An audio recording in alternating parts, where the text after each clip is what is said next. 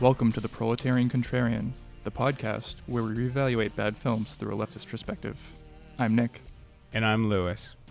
And we have a friend here with us today. We're still going through guest month here. And I'm proud to introduce Coop to ProCon. Hey, Cooper. How's it going? Very nice to be on the podcast. Yeah, it's great to have you. Cooper has his own podcast, which he'll describe in a second. But the movie we're doing today is it's pretty infamous, I guess, and it's one that Lewis hadn't seen. Yes, first time for me, folks. Yeah, we're doing Dune, the 1984 David Lynch version, kind of in preparation of the new one that's coming out next year, but more just because Cooper and I are Dune heads. Spice addicts. Yeah, we're Fremen. So it's obviously based on the book by Frank Herbert, and stars Kyle MacLachlan, Francesca Annis, Brad Dourif, Jürgen Prochnow, Dean Stockwell, Patrick Stewart, Jose Ferrer, Linda Hunt, Everett McGill, Kenneth McMillan, Sean Phillips, Max von Sydow, Jack Nance, Freddie Jones, Richard Jordan, Sean Young, and of course Sting. Coop, you're the guest for today. Do you want to plug your show? Yeah, absolutely. So the name of my podcast is Unceremoniously Podcast, in quotation marks, care of Cooper Cherry. And so it's kind of a play on the brand Off-White.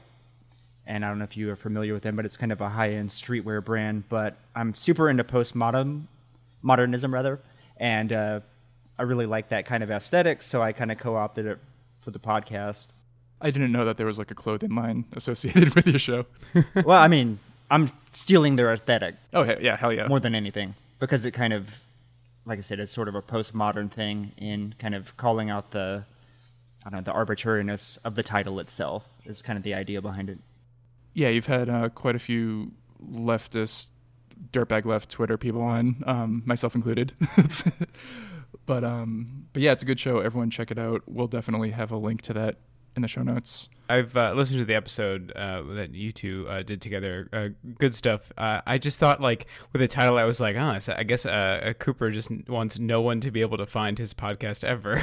I know, right? Yeah, I didn't think about that until after the fact. Although if people search for podcast on Google, like maybe yours could be the first one that shows up if it gets big enough. Yeah, you got to get those SEOs going. So Coop, go into your politics a little bit. How would you identify politically? Maybe give a brief overview of what brought you there, to your place on the left, and then we can just go into Dune from there. Okay. So I think my place on the left started with, or my journey to the left came through philosophy and primarily the postmodern, post-structuralist thinkers. Michel Foucault was a big influence on me, Jacques Derrida, and sort of deconstructing a lot of the, underlying values and assumptions within Western society, Western philosophy, culture, obviously, and then kind of deconstructing a lot of the relationships within society, within power, capitalism, etc. So that's kind of what kind of my basis was. But then I think right around 2016, I started to get, more engaged with politics again, because kind of after 2008, I kind of retreated from it for a good 8 years or so, just because. So instead of hope, there was despair. Yes, I mean, totally. After Obama's promise kind of became apparent that he wasn't going to be able to live up to what I was hoping for, even before the election, I just became pretty disillusioned and kind of retreated from it all. But then along came Trump and this whole phenomenon, and I've always been a big Redditor, and actually got kind of radicalized a lot through the late stage capitalism subreddit. Yes, that's a good read. It's a depressing read, but it's a good read. The memes on there they had some really good breakdowns of capitalism and arguments, and so that kind of got me thinking again. And then, I was always, I think, kind of an anarchist, but I think now firmly I would say that I'm anarcho-communist with some kind of post-left affinities, or even egoist anarchist, affinities as well. Cool. Yeah. So it was memes, basically. To sum all that up. And what's your association with the Dune fandom? When did you first encounter Dune? So I believe that the Alan Smithy cut for TV aired in something like 1988. So I saw it. I was like 6 years old at the time. Of this movie? Yes, of this movie. So there's some additional footage, and it aired over like a 2-part, like 2 nights. And I just fell in love with it. I mean, at 6 years old, you know, I was like in kindergarten. So the monomyth elements of it, the weird, crazy, like sci-fi stuff, the visuals. I mean, I was just immersed. I was all for it. And you've read all the books? I have read all the books up to God Emperor, which I had started multiple times but never finished. Okay, that's more than I've read. I've only read the first 2. And Lewis, of course, is the Dune noob. I have no idea how many books there are at all. Like, there are 6 that Herbert himself wrote, and then there's a couple that his son and Kevin J. Anderson collaborated on, but they're very unpopular. okay, cool. I know that someone turns into a worm at some point. That's like all I know. Yeah, spoiler alert, but I guess it's a 30-year-old book series. I mean, that's a great part of one of the books. I mean, It's like my favorite part of Children of Dune. If we're going mask off on spoilers. we're mask off on spoilers, by the way. Oh yeah, we should have put that in the beginning. No, we'll probably never. edit something in. No, never. Folks, if you're listening to our podcast and you're pro spoilers, you can log off. Thank you. You have to be pro contrarian. That's it. We do have a review from Janet Maslin of the New York Times. So I just took a few sections from this review. A lot of it is pretty plot heavy. A lot of it, she just kind of describes the plot and says, wow, that's crazy. So there's a portion where she is describing the plot, kind of the different warring factions and such, the spice mining. And then she says, that ought to be more than enough to fill a movie. But it's presented here much too solemnly to leave room for the wit or agility that could have made it fun. And then the next paragraph goes, the tale is played out by a large, reputable, and unglamorous international cast. Hardly what was needed to lend the film personality. Actors do what they're expected of them, but no one here contributes any real flair. Everyone is upstaged by the dialogue, decor, and fussily attention-getting costumes of the sort that just might be remembered at Oscar time. That's bullshit, because the costumes are one of the best aspects of this movie. Yeah, and so I think she would agree with you there. I think that's what she's saying. Yeah, so she's kind of saying that it's hiding behind the production. Then as we get into the next paragraph, I think that is more or less what she's trying to say. Okay. Maslin continues, there are no traces of Mr. Lynch's Elephant Man in Dune, but the ghoulishness of his Eraserhead shows up in the ooze and gore distinguishing many of the story's heavies. Diehard fans of Mr. Herbert's novels may not mind this or anything else about the movie, but its appeal to neophytes is distinctly limited. Some of the special effects, like the glowing blue eyes on Dune's native faction called Fremen, are unusual. There's a nice worm fight at the end of the story. The music, by Toto and Brian Eno, is intermittently effective, but too many of the fancier touches backfire, like the water-saving still suits with their black nose pieces, designed to enable people on the bone-dry dune to preserve their body fluids. These outfits ought to pique the audience's curiosity. Instead, they have the reverse effect of making anyone who wears one, man, woman, or child, look vaguely like Groucho Marx. I could see that. There's one or two of the Fremen extras in the background who look kind of goofy. Yeah. Actually, the last sentence is the thing I disagree with her most on. I actually really like the still suits, and I know a lot of people like they like to mock them. I've seen plenty of stuff online saying how silly they are, especially in the film. But I really don't mind them. I think they're a sleek design. I think they work. I think maybe having to describe the functionality of them in just like this one shot. 5 to 6 lines of dialogue. That's a bit too much for a lot of people in the audience, but I didn't mind it. Like, it was kind of cool. I guess that's my biggest question for you, Lewis. As one of the aforementioned neophytes to the Dune lore, like, did you get lost in the names and the terminology, or could you follow along? For the most part, I was able to follow along. There were a few names that sounded exactly the same to me. And then just said in rapid succession, like they made no sense. But then later, as they kind of explained a little bit more, and as I saw the story just play out, I finally like understood like the chosen one, whatever the word for that is, and then the other. It's Coop's Twitter handle, Moadib. Yeah. Well, no, the other word. It's like it's also a K.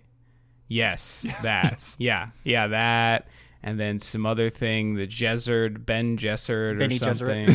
Yeah. Yep. I finally understood all those things, but like in the first maybe 30 minutes of the film, they say it in rapid succession, and it made no sense to me. It can be a lot to just be thrown into it.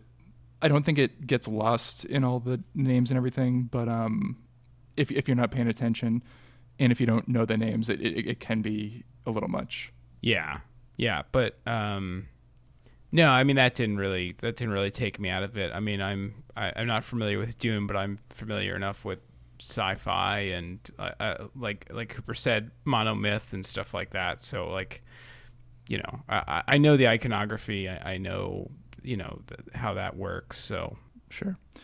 So Coop, the Fremen, are they the idealized ANCOM society that we need to transition into as the Water Wars start up in 10 years? I don't know. I feel like they're maybe more like anarcho-syndicalists, because I felt like there was still some type of a hierarchy within the Fremen culture. There definitely is. Yeah. Stilgar, he's the Stilgar, chieftain. right. Exactly. Yeah. So I think there's that element, but there is sort of this anti-colonial critique, I think, that is a big part of the film. And I think that, you know, sort of the metaphor for Dune is sort of the Middle East with the oil extraction, and that's a clear thing that I think Herbert wasn't going for in the books. You think he wasn't going No, for I think that? he absolutely Okay, was. yeah. I was going to say, yeah, that's very I mean, they overt. say the word jihad in the movie, and I was like, yeah, I right? got it now. Yeah. Canceled. One of the cool things in the books that was pretty much absent from the movie is the heavy influence of religion. There are these various syncretic religions, like there's Zen Sunni Islam, and there's like some fusion of like Mahayana Christianity. There are different sects of like Judaism, Islam, Buddhism, Catholicism that all kind of blend into each other very overtly. So that's always lent the series this like air of legitimacy for me with my weird Tridcath background. But the idea that like, oh, it's weird sci-fi religions, but they're still rooted in what we have today. Yeah, I guess I was expecting that because, I mean, you and I have discussed this book before, not so much the movie, but you've discussed Dune with me, and I was like, oh, that sounds really interesting, you know, these somewhat sci-fi religions, but, you know, these real-world touchstones. But, yeah, that was totally missing from this film. It's a very secular film.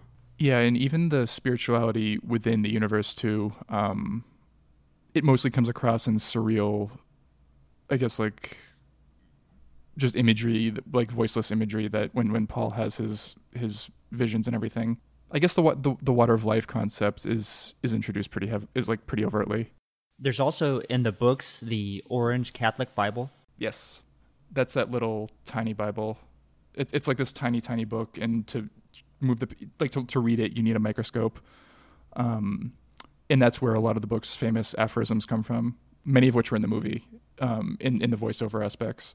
And that's actually a good transition into one of the things, not that I disliked about the movie, but I'm still kind of split on. There's a lot of voiceover in this movie with specific lines of dialogue from the book and some of the aphorisms from the book. Yeah, it's weird because there's actual voiceover in the beginning of the film done by the princess, I forget her name. Aurelian. Yeah, and then throughout we have her voiceover, but then we have kind of like the inner thoughts of characters that we can hear. And yeah, I actually don't mind that. I'm okay with it. I like the voiceover with the introduction, with more plot heavy things like that. It's just there's certain sequences like there's one part where Jessica is looking at the doctor, and he looks nervous, and she says something to herself like, he looks nervous. It's just, Okay, that was the one that took me out. That was fucking atrocious, but I didn't mind for the most part. I know Cooper is a voiceover stan for movies. He was just telling that to us. Yeah, Apocalypse Now. I'm thinking of what else? Memento. Right. Okay. Yeah, I haven't seen Memento. Yeah, But, definitely.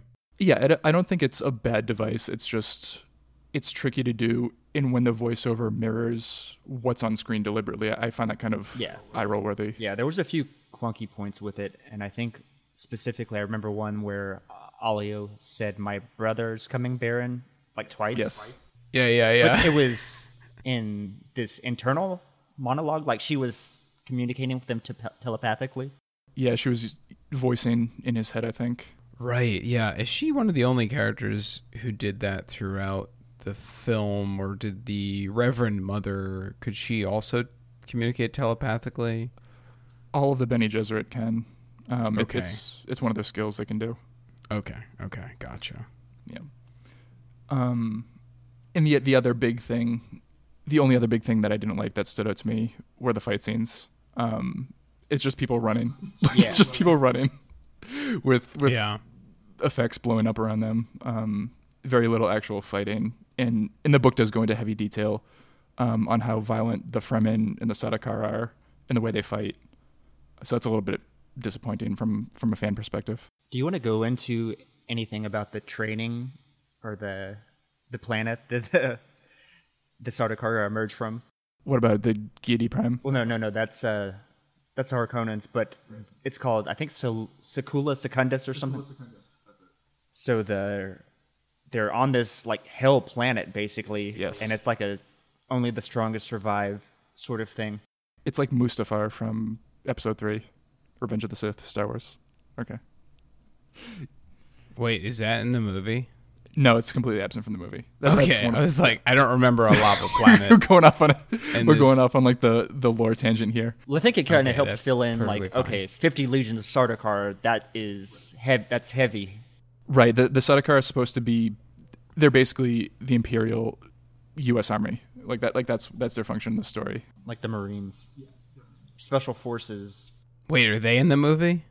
Yes. Kind of. Yeah, they are, but they're really nondescript looking. They're the ones that wear. It's like a hazmat Yeah, it's like a black hazmat. So Oh, okay. I was wondering who with the those guys green were. green lighting. Yep, yeah.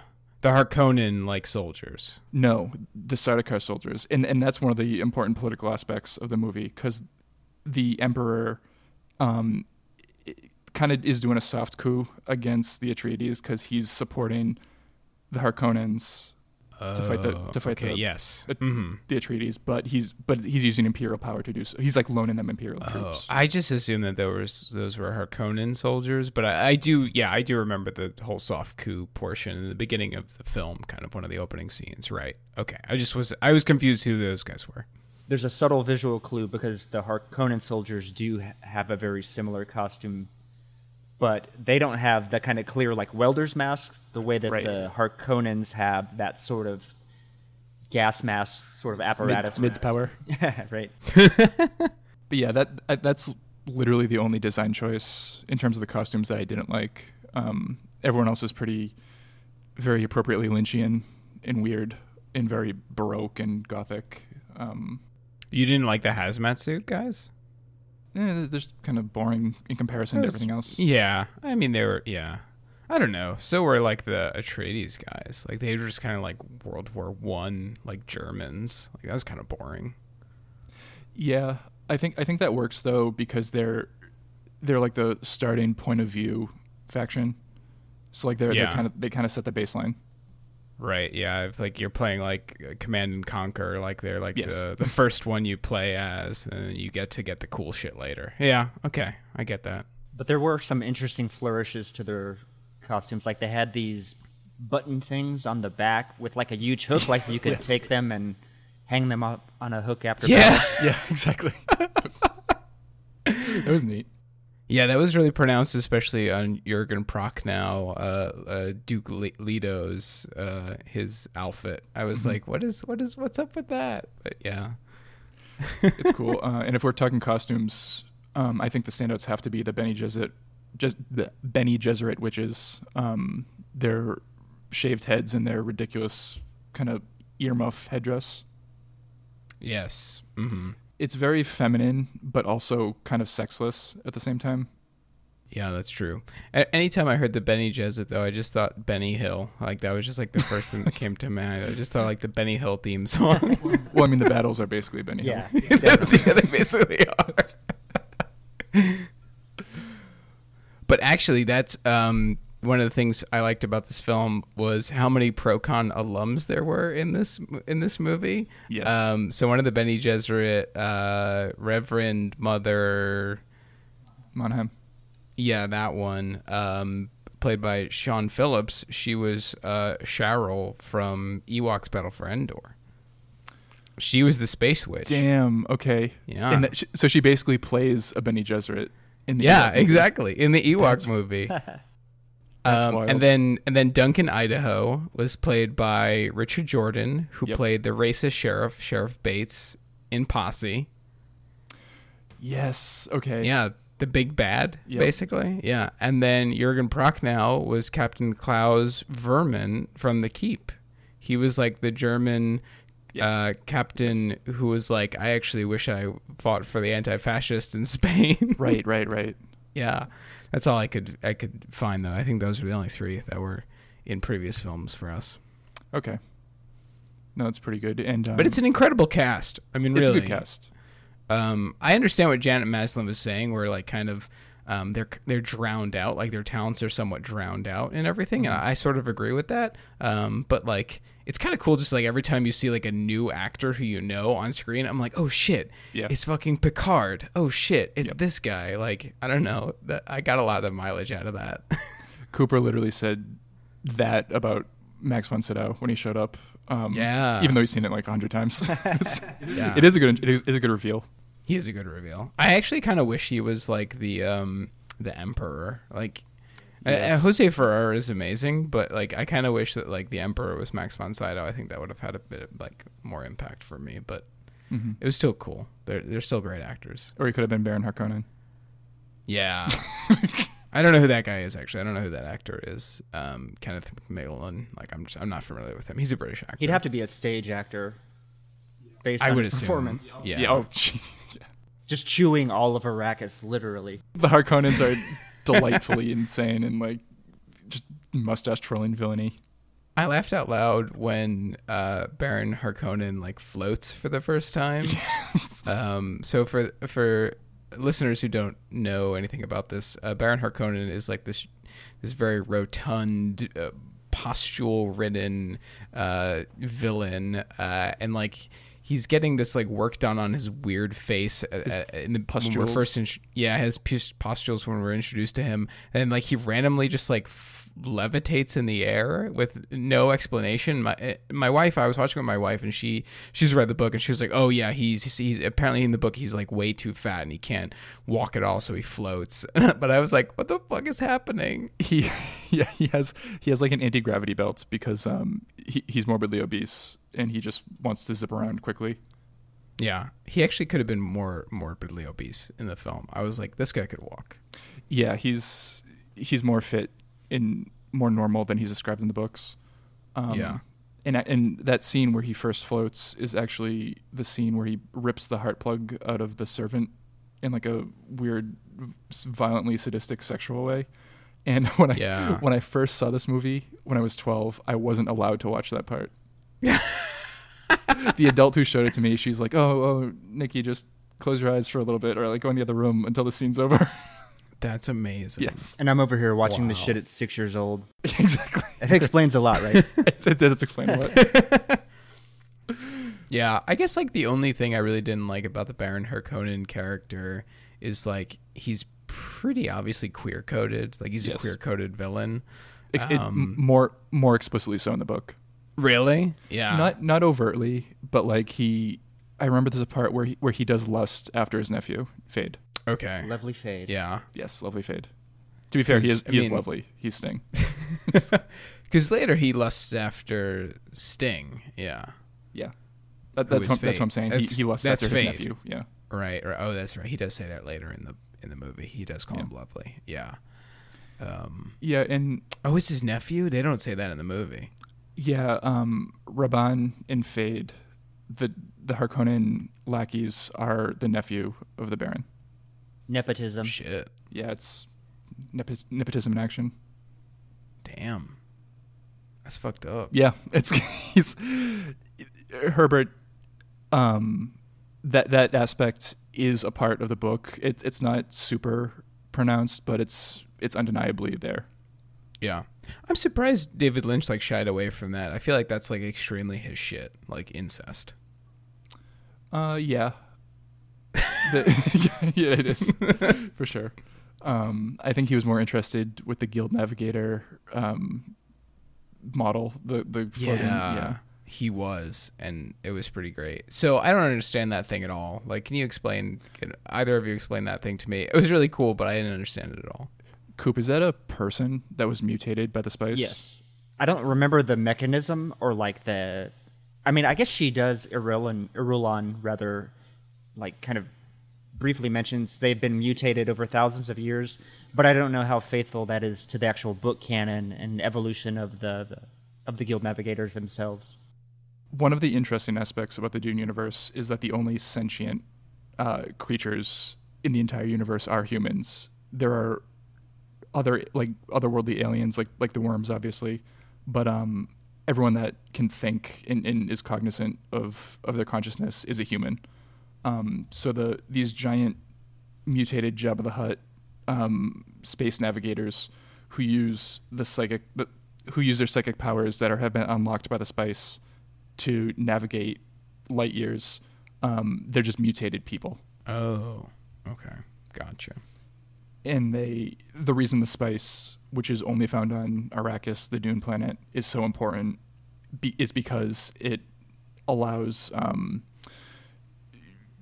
interstellar travel. It gives prescience. It expands consciousness. But strictly from a capitalist perspective, what it does is it allows the navigators to enable interstellar trade or travel for trade.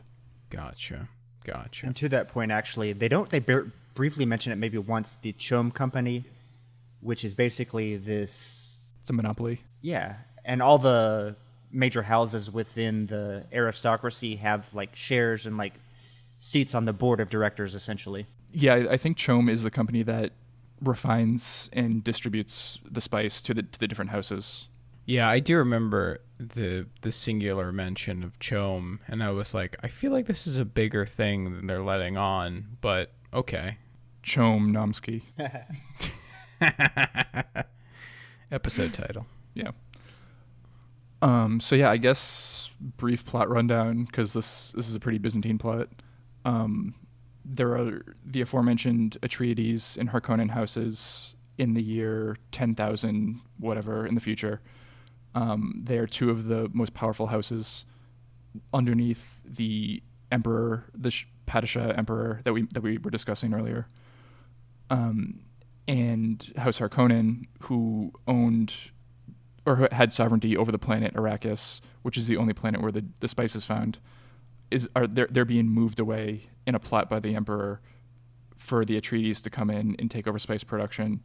But that's a trap. So the emperor can consolidate spice production and distribution. And take out his political rival, the Duke. Yes, they mentioned that the Duke is gaining in popularity. And in the ensuing betrayal, when the Atreides are basically destroyed or killed off, Paul and his mother, Jessica, who's a Bene Gesserit, I guess witch is kind of a derogatory term, but Bene Gesserit... Sister, yes.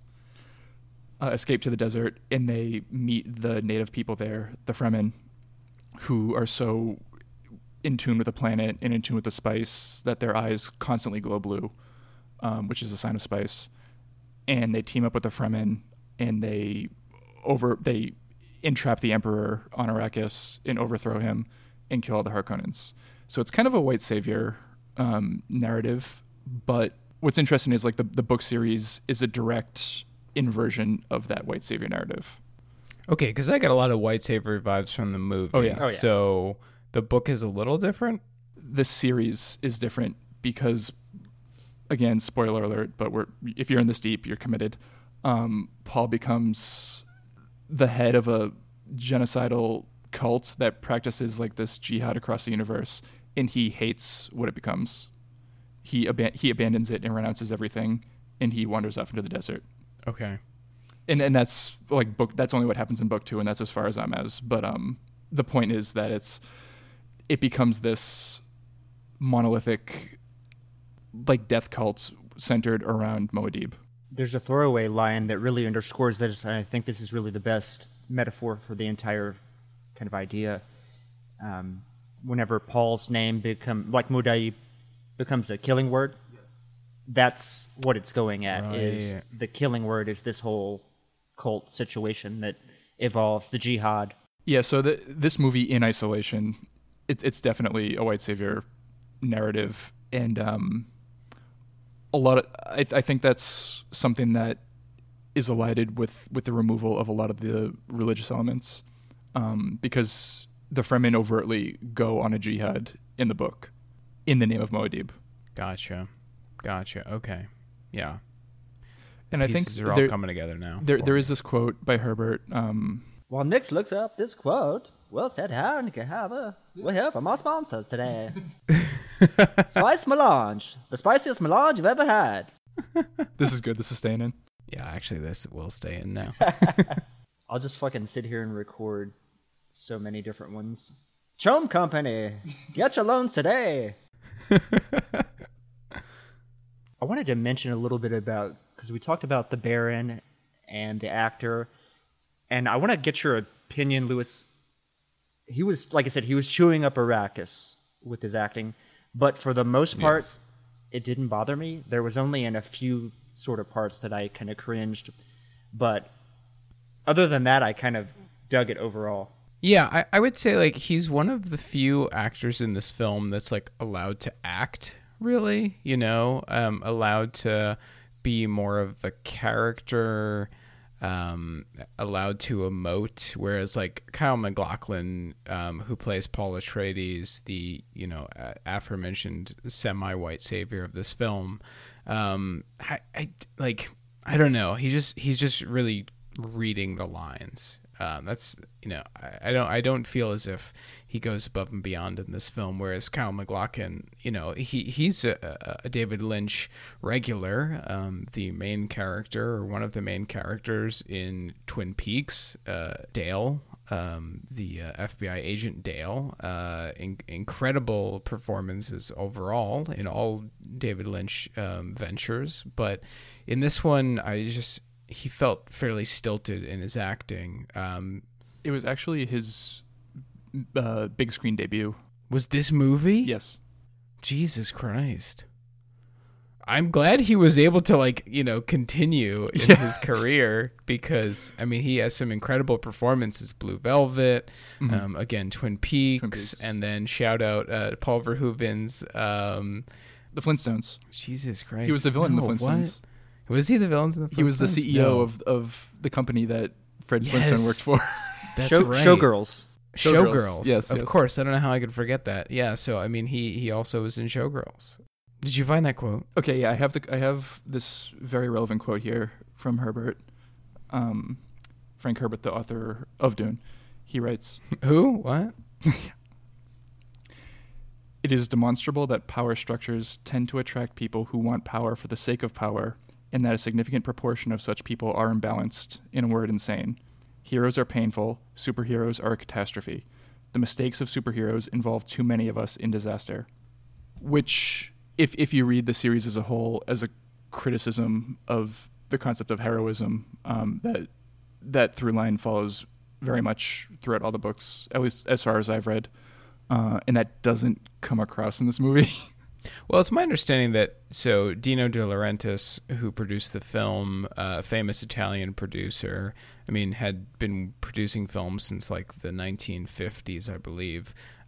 He expected to make 3 films. A lot of the actors and actresses were signed on for a 3-picture deal, but since this movie was made for $40 million and a box office pull of $30 million, they canceled everybody's contract.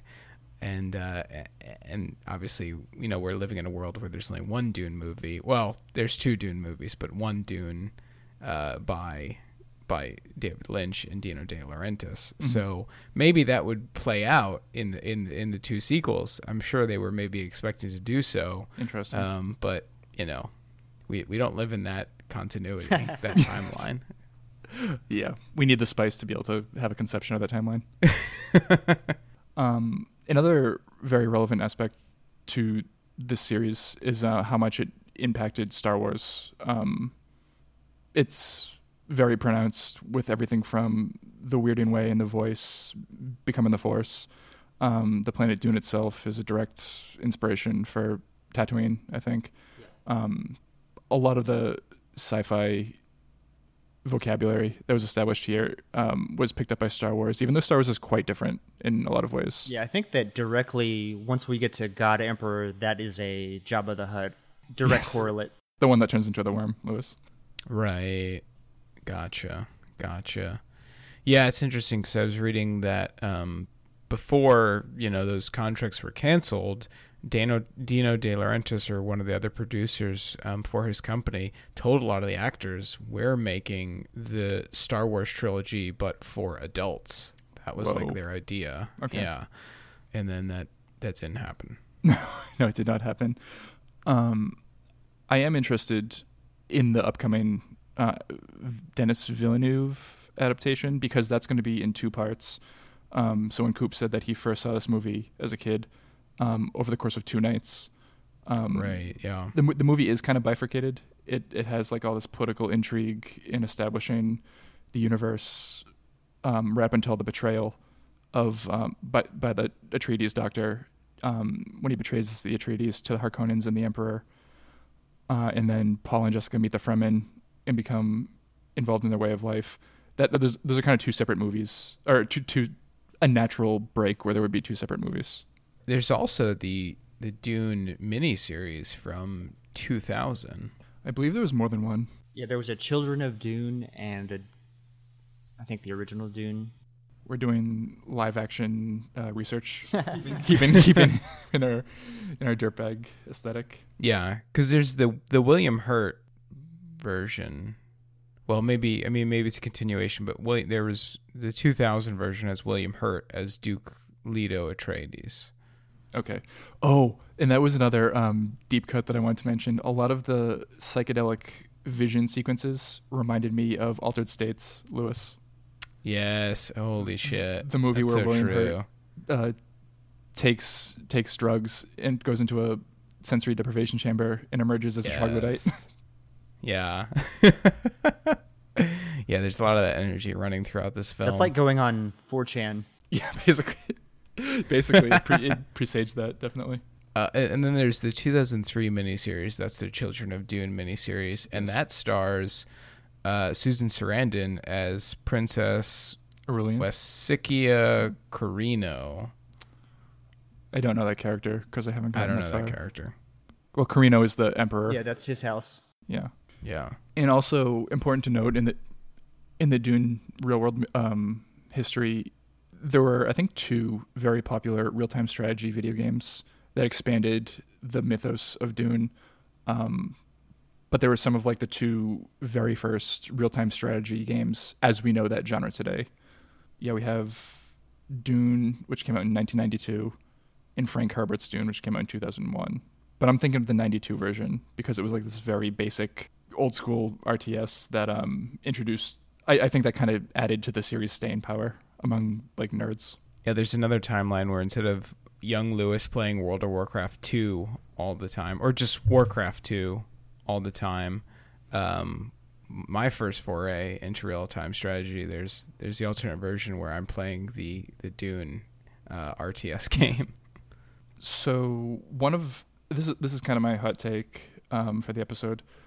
The crappiness of the battle scenes where it's just people running in these long columns of like hundreds of extras, contrasted with the dialogue heavy connecting, or the meat of the movie is just this scenes between characters. That kind of reminded me of like old school sword and sandal movies, not necessarily Ben-Hur, but something in that ilk where the better direction and the better dialogue and the better shots are reserved for the dramatic scenes in between the quote unquote battle scenes. Yeah, I can see that. I mean, it's an unwitting style if that follows, but it's there. Yeah. I'm thinking of, there's a film, it was one of my grandfather's favorite films. He was a fan of like really terrible like British colonial films. But there was Zulu? a film called, no, it was before that, like well before like the 50s, 60s stuff. There was stuff in the 30s and 20s even. There's a film called The Four Feathers. And it takes place in Africa. I'm not sure if it's the Zulus, but it's some African tribe versus these British colonials. And it's a lot of the same kind of fight scenes in the desert. Like, yeah, just, extras, hundreds of extras, rushing hundreds of extras. Yep. And really, yeah, no, there's like workmanship definitely in that direction, but there's not a lot more than that. There's not a lot of artistic merit to it. But again, like you said, between that, there'd be these scenes of dialogue exposition that were really well constructed. So it did remind me of that. I guess the film term that you can introduce the audience to for this episode would be, it's something Cooper mentioned earlier, Alan Smithy, like an Alan Smithy cut of a film. Oh, yeah. Yeah, that's a good one. So Alan Smithy is a pseudonym that generally directors use, but I believe some screenwriters have used previously when there's a re-edit or recut of their film that they totally disavow. So the made-for-TV two-night version, I believe, is an Alan Smithy of this film Dune. I believe Michael Mann has disavowed some cuts of his film Heat. Okay. I think television versions of Heat are Alan Smithy. It's generally Airplane and TV versions of films of more like auteur directors. They'll say Alan Smithy. Sure. That's almost kind of like a Dune concept, right? Like this invisible, non-existent, metaphysical sin eater for the artistic community. They all like hang their failures on this non-existent person who has more of a presence than some like people in the film world. Is that a reach? I have no idea because I know nothing about Dune. That's fair. So Coop, what's the postmodern read of Dune? Because we know the political read. Different imperial powers vying for control of a limited resource against the native population. That's very apparent in Dune. But with your background in postmodernism, what is there? I mean, in addition to the religious elements that I've mentioned earlier. I think that's kind of a tough angle to approach the film from. The only element that I think could perhaps be maybe referencing sort of a Deleuzian idea would be perhaps like the spice, the prescience, that element of it. Because that kind of plays into this sort of ontological question that maybe something like like a Spinoza, Baruch Spinoza, that Deleuze in particular would have referenced or kind of is building his thought on. And Spinoza was a monist where everything in the universe is one substance.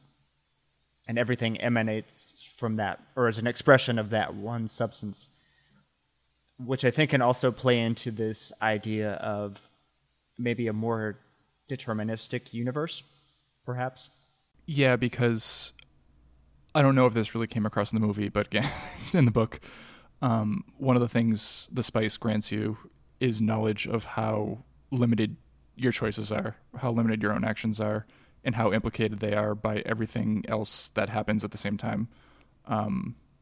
Like, I remember Paul can literally see across the reverberations of his actions and others' actions on his own actions. And into other timelines even. But also, I mean, in the film, it's kind of pointed at in his visions of Chani, and then when he actually meets her with the "Tell me of your homeworld" Usul line. He directly predicts that will happen, and then again he directly can see something that's already in motion that when the Emperor comes to Arrakis. Yeah, so the postmodern question is, this film doesn't really fit neatly into that. I'd really have to sit with it and kind of see what I could cobble together, but I don't know. Maybe the Jalusian sort of idea would be the best or most applicable. Okay, so to the more easier question, the political read. What's the ANCOM read? I mean, you've got a lot of good things going on. We've got this sort of insurrectionary movement with the Fremen, who are also like an anti-colonial movement. So that's good. But Muad'Dib is almost like a Lenin sort of character here. And particularly in his strategy, he understands the economic choke points of the Imperium. Economic chum points. That's the title of the episode. So I get hardcore Lenin vibes, at least from the film portrayal, and pointing out that from a strategic point of view. And again, I think that the Fremen themselves, being some type of syndicalists, like they're not full ANCOM or something that I would be more comfortable with as a way of organizing things. So what is anarcho-syndicalism, Cooper? I think anarcho-syndicalism is more based on trade unionism, which can have bourgeois elements and sort of still fall back into a capitalist mode of production. And that would be in tune with the Fremen's, I guess, reliance, but also promotion of spice. They recognize its economic potential. They recognize its economic power. I know, again, I keep referencing the books, but there is an aspect where Paul gains a monopoly shareholder power of CHOAM, and that is part of his revolutionary strategy. Oh, that's like some Maoism, almost. Yeah, it is. I haven't read the books in so long. Yeah, I recently read the second one, Dune Messiah, I believe it is. Yeah. Yeah, so it seems as if with your Lenin read, it's like when Lenin arrives at the Finland station during the Russian Revolution, that's when Muad'Dib rides the worm for the first time. Hell yeah. Nice. That is a great sequence when the Toto hard guitar riff just flares up and their long-haired space hippies are right on the back of a giant worm. Yeah. No, when I saw that it was Toto, I was like, oh shit, that's insane. Toto, like, and Toto's Brian Africa. Eno. Yes. And Brian Eno, Yep. Yeah, sometimes there's some moments, especially in the last fight sequence, the battle sequence, that I really don't think the music syncs up well. But it's still good, like, music. I mean, they're obviously talented artists, so... Not to rag on the battle scenes again, but just the way the whole film kind of comes together at the end. It's like you don't really have a sense of the geography of Arrakeen, the capital fortress where the Harkonnens and the Emperor are holed up. Right. Yeah. I mean, I guess you don't need a super accurate like geography of action, but they just blow up the wall with like an atomic bomb, and then they just ride the worms in, and then that's it. They crush the Sardaukar beneath the worms. Right, yeah. But especially after like the first scene where the Harkonnen destroy Arrakeen, I was just like, wait, why would it be hard to then penetrate Arrakeen again? Because it's been completely destroyed. Well, I think the implication is that they repair the castle and they put the shield up again. Oh, because it is 2 years. Yeah. There is a 2-year gap. I forgot about that. Yeah. That's one of the parts of the voiceover I didn't like, where it was just like, and then there's 2 years where they do like these like terrorist bombings here and there, and I'm like, wait, 2 years pass? Yep. Like, wait, what? Okay. I think that's actually a great point that for me, the movie really throughout the first act, and I'm not sure like where the clear cutoff is in terms of the act, but it's like right around second Yeah. act is where things go totally off rails. Like, I'm with it all the way up until the scene with Paul and Jessica when they encounter the Fremen for the first time. Like, after that, Right. things just are like this weird cobbling together, a voiceover and like Yeah. battle scenes, and nothing kind of makes sense. It's all In a lot of weird kind of Harkonnen stuff on Giedi Prime that's just kind of stuck in randomly. That throws off the flow. Mm-hmm. Yeah. Now, I know Lynch did not have Final Cut privileges on this film. So, obviously, that's why we see in the 90s the TV two-night version, because Dino De Laurentiis, who... he's infamous for doing that, though. Like, he liked to have a lot of control over his films. It's very telling, like, his logo, like the importance of like his production company's logo as opposed to like the name of directors in a lot of his films.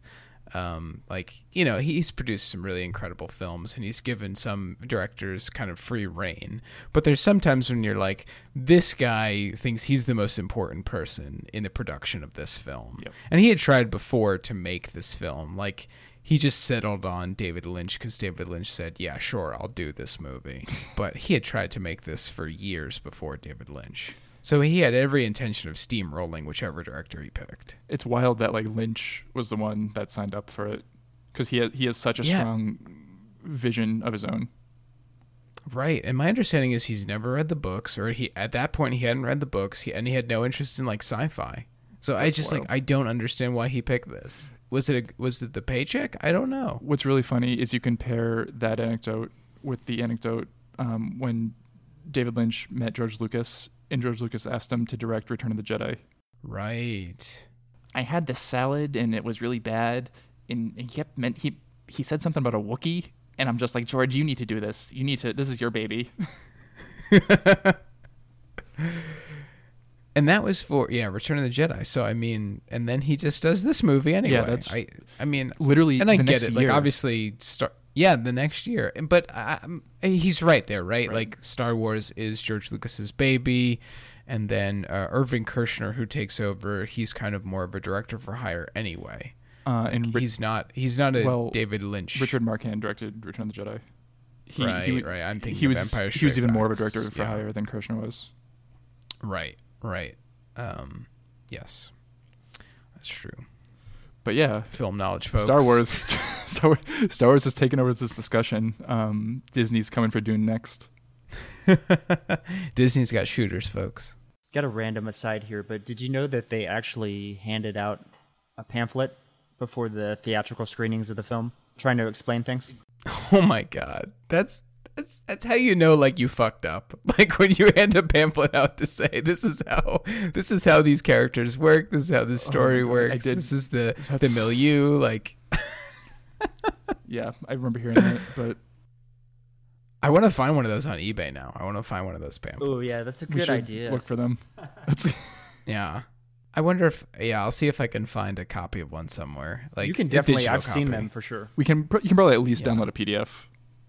Yeah, I bet. I'll look into that. Show notes, folks. Show notes. The paid, the ones you have to pay for, though. Sorry, folks. The ones on our Patreon. Hell yeah. I will say, I think, like, Sting was kind of wasted, like, in this film.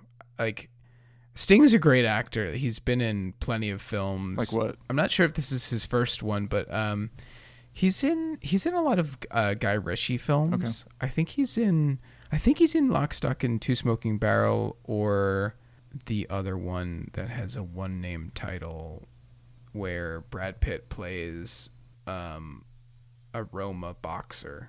I always forget the title. of that Snatch. one. Snatch, yes. I think he's in either one or both of those. So, like, he had, and of course that's after this, but like, he has some acting chops. And I just was like, I don't know. He has maybe 5 lines, and he just gets bested in a fight, a very brutal fight where, like, a knife is put, like, up his throat into his mouth. One of the one of the plot lines there was that the Baron Harkonnen was trying to introduce Fade's brother Rabban as like the ogre who will squeeze Arrakis and be a tyrant, but then he'll elevate Fade as this false messiah that will overthrow Rabban. So there's a little bit of depth that they could have gotten into there, but like, I mean, with the runtime already over 2 hours, they couldn't really explore Fade's character arc. Right. Yeah. But he's a nice foil to Paul. One thing that was a little rough, I think, was I don't know what you'd call it, but like the green screen for the ships. As cool as the ship designs were, the company ships that the navigators would fold space around. Some of the other scenes, like where the little land speeder ornithopter was flying over the desert, were kind of rough. Yeah. And even like the green screen scenes when they were on the worms, those were kind of rough as well. Yeah, I mean, I think special effects overall in this movie blanket just don't hold up, largely speaking. Yeah. There's that other effect. I actually kind of liked it, but I liked it because of how bad it was. It was when they have their personal shields. They can... Oh my God, I love the personal shields. Holy shit. Yeah. Polygons, baby. It is. Yes. Yeah, I liked it for how bad it was, but like it kind of, this weird distortion that like is completely, you cannot see through it. It's like this opaque wall in front of you. The sound effect was good. Yeah. And actually, the movie was nominated for an Oscar for sound. That's interesting. So that would encompass like the sound effects, but not the score. Right. Yeah, it's like sound editing, sound mixing. Yeah. And they did that well. Mm-hmm. Like, I mean, it's tough in any action film, especially sci-fi action films. There were a lot of dogs. I appreciated the dogs. There were, in the Emperor's Palace, or whatever you want to call it, there were like a bunch of pit bulls. No, bulldogs. There were a bunch of bulldogs, English bulldogs. There's a bunch of dogs in the Emperor's throne room, but then in the Atreides household, they have little pugs. They have a pug. I think it's just a singular pug. I don't know. I mean, maybe in the books it's a bunch. But Cooper pointed this out. The pug lives throughout the entire movie. It shows up in the end. Yeah. That's right, folks. If you like movies where dogs live, not a single one dies. And that one cat, I mean, we never know what happens to it, but I assume it lives. I don't know. Our past guests from the episode just before this one, Molly, would be happy with this movie because the dog lives. Yeah, it's true. The dog lives, folks. I did appreciate there was a shout out to Space Italian Americans in this film. Yes, there is.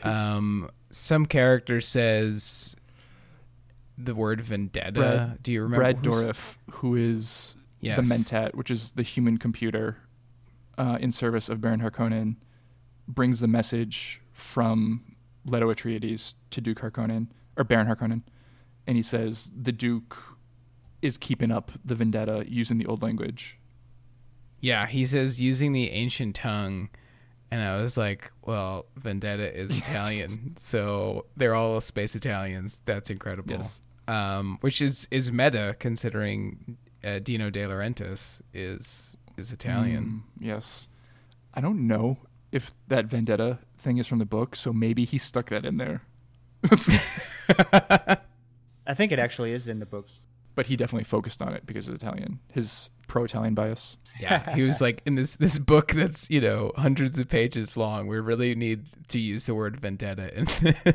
That is one thing this movie did well. A lot of the voiceover lines that are kind of trippy and surreal during the trippy and surreal visual sequences are direct lines from the book, which is, I guess, an appropriate place to put interior monologue in a movie. Yeah. I did like those sequences on the whole, especially the ones with like the baby. Oh yeah, that's pretty good. The fetus of who would go on to become Aaliyah, Paul's sister. I had a good point about that. The forms of Canley. That was one of my favorite scenes with the Baron. He's like, when he gets pissed, he gets the note back from Duke Leto, and he's like, or Piter's telling him that he rejected his like forms of Canley, which they have this whole, it's almost like a duel system where like there's this honorary way to participate in a duel in their society. and those are the forms of Canly that are obeyed. And that's a good dual kind of parallel line throughout the whole movie, political and physical violence, how they interact, and how one I guess causes the other, but how political violence begets physical violence, begets warfare. There's like a civility to it as well. Yeah, there is. I mean, it's very much overtly imperialism in the name of obtaining a resource, in the name of subjugating people. They mentioned putting Arrakeen under martial law at one point. The Atreides, the good guys. Oh, yeah. They when there's a security breach, they're like, oh, yeah, don't worry. Security breach contained. Arrakeen's under martial law. We're safe. But that kind of repression only begets it eventually blows up in their faces, quite literally.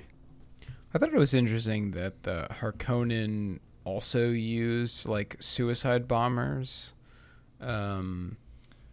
because, I mean, obviously the Atreides are the more like civilized, Neolibs, neoliberal house, and then there's the Harkonnens who are kind of more archaic in how they rule and how they present themselves.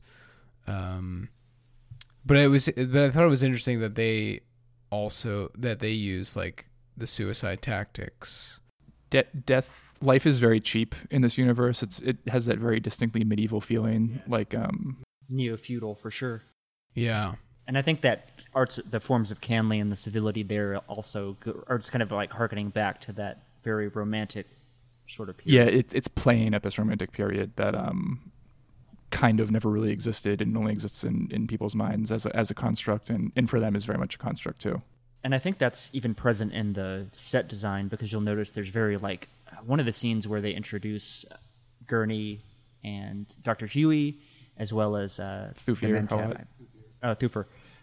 The room is it's like carved entirely out of wood, and it's very ornate, and there's a baroqueness to it in this very futuristic world where there's space travel. They still have wood paneling everywhere. Yeah, that's really wild. Even within the ornithopter in that kind of test flight, you'll notice in the background that there's a kind of quilted pattern or quiltedness texture on the inside of the spaceship itself, rather than like a sleek metal kind of vibe to it. It's kind of ornate and has a sort of there's like an anachronistic element to it. Yeah, and even in the very titles they're using, right? Like they're dukes and they're barons, and there's a friggin' emperor. A friggin' emperor. A friggin' emperor. Hey, I'm emperor over here. You wanted a spice. You like it a spice. You wanted the spicy meatball. We've got mustache twirling villains. We got everything. Yeah, it's this syncretic blend of, I don't want to say fantasy, but like medievalism with science fiction, which is less common than the fantasy sci-fi blend that is a Star Wars or is kind of a Star Trek, or is I don't know, most sci-fi properties that are coming out now, like Marvel or something, is a blend of fantasy and science fiction, whereas this is a blend of hard science fiction and medieval cutthroat reality. So I think that about does it for the movie. For workers of note, we have a few individuals here. I had mentioned previously that I appreciated the cast of this film. The casting director is Jane Jenkins. Kudos to her. A lot of the other behind the scenes special effects I appreciated as well. We have the creature creator, which I would assume is for the guild monster guy thing. And probably the worms is Carlo Rambaldi, who is pretty famous in the field of special effects and creature design. He created E.T. Whoa. The alien for E.T. Yeah, Steven Spielberg. That's a big hit. He also did the creature design for the movie Possession by Zulawski. I just did an episode on. That's right. Yeah, that is an incredible film. I had actually seen that film on like VHS in college, and then in the last few years they've actually released a DVD, and if not maybe a Blu-ray. But for a while it was a really tough film to find. Yeah, I bought the Mondo release. Nice. Blu-ray. Yes. Yeah, that's right. Yeah. Great film. Sam Neill is in that film. One of his non-Jurassic Park films. Definitely check it out, folks. We also have Mechanical Special Effects, Kit West, which has to have contributed to the Guild Navigator as well. We have suit development for the still suit, Don Post, and suit construction for the still suit, including Linda Frubes, Teresa Burkett, and the master foamsman for the still suit as well, William Bryan. Yeah, and then we have our last individual here, Mark Siegel. He is credited as the head of construction for the still suit, but he is uncredited for the as for sculpting, as a creature maker and a puppeteer. So a special shout out to Mark Siegel. Yeah, that's quite a number of different things that he's uncredited for. So yeah, so kudos to his labor there. Yeah. So Nick, who would you recommend this movie to? Besides everyone, anyone who's sick of Star Wars, because this is probably the most well-known sci-fi thing outside of Star Wars and Star Trek, but it's that prominent for a reason. Our woke recommendation would be for millennials who need to get their survivalist shit together. This mythos is well needed for the coming water wars, folks. I believe there was a piece in the New York Times recently about what that will look like. So I don't advocate reading the New York Times, but check out kind of the politics of water and what that will look like in the future, or don't if you want to sleep. We need to get Elon Musk to invent the still suit. We need to get Daddy Elon to invent that kind of that pump in action that drives the filters in the suits. And our bespoke recommendation is for anyone remotely interested in trying acid. Like there's some trippy sequences in there which are pretty dope. Yeah, I like the shot where like the moon blows up, or I don't know what that was, but like there's a planet that like breaks in pieces. That was pretty cool. Yeah, that was definitely the moon. It was the moon? Okay. Because I think Paul gets one of his names from the second moon, Usul. No, it's Muad'Dib is the name of the mouse shadow on the second moon. Right, Usul means strength. Yeah. Yes, that's right. Yeah, the mouse shadow. I was into that. I was like, damn, that's cool. That's I don't understand any of this, but I was like, the mouse goes to the moon because it's made of cheese. But Cooper, thank you so much for being on the show. We love to have you, and we'll love to have you again in a future episode. Yeah, absolutely. Would love to do this. I love movies. I review them on my podcast, so I love doing this shit and analyzing them from whether it be postmodern perspective or Marxist or whatever the case may be. Like, there's depending on the film, I may do a different sort of take on it. I'm not always doing the specific Marxist or anarchist or whatever take. I'm just kind of like whatever the film is laying out there, I'll change up my approach. Yeah, no, that totally fits, especially with the kind of crappier fare that we try to look for. But it's not that this is crappy, but the more maligned fare that we kind of look for. Yeah, thanks for coming on, Coop, and we'll definitely have you on again. Just think of another well-maligned film that you have a love for, and it'll be perfect for this podcast. Hell yeah. I think we're even mentioning like Batman versus Superman might be we might have to. A good one. Because we've done Justice League, but we haven't done Batman. We need to do Batman versus Superman. Yeah. Because my BVS takes are... They're spicy. Yeah. Good. They are correct. That's the energy we like. Most importantly. Hell yeah. Well, thank you, folks. We'll see you next time. All right. See you next week, folks. Ciao.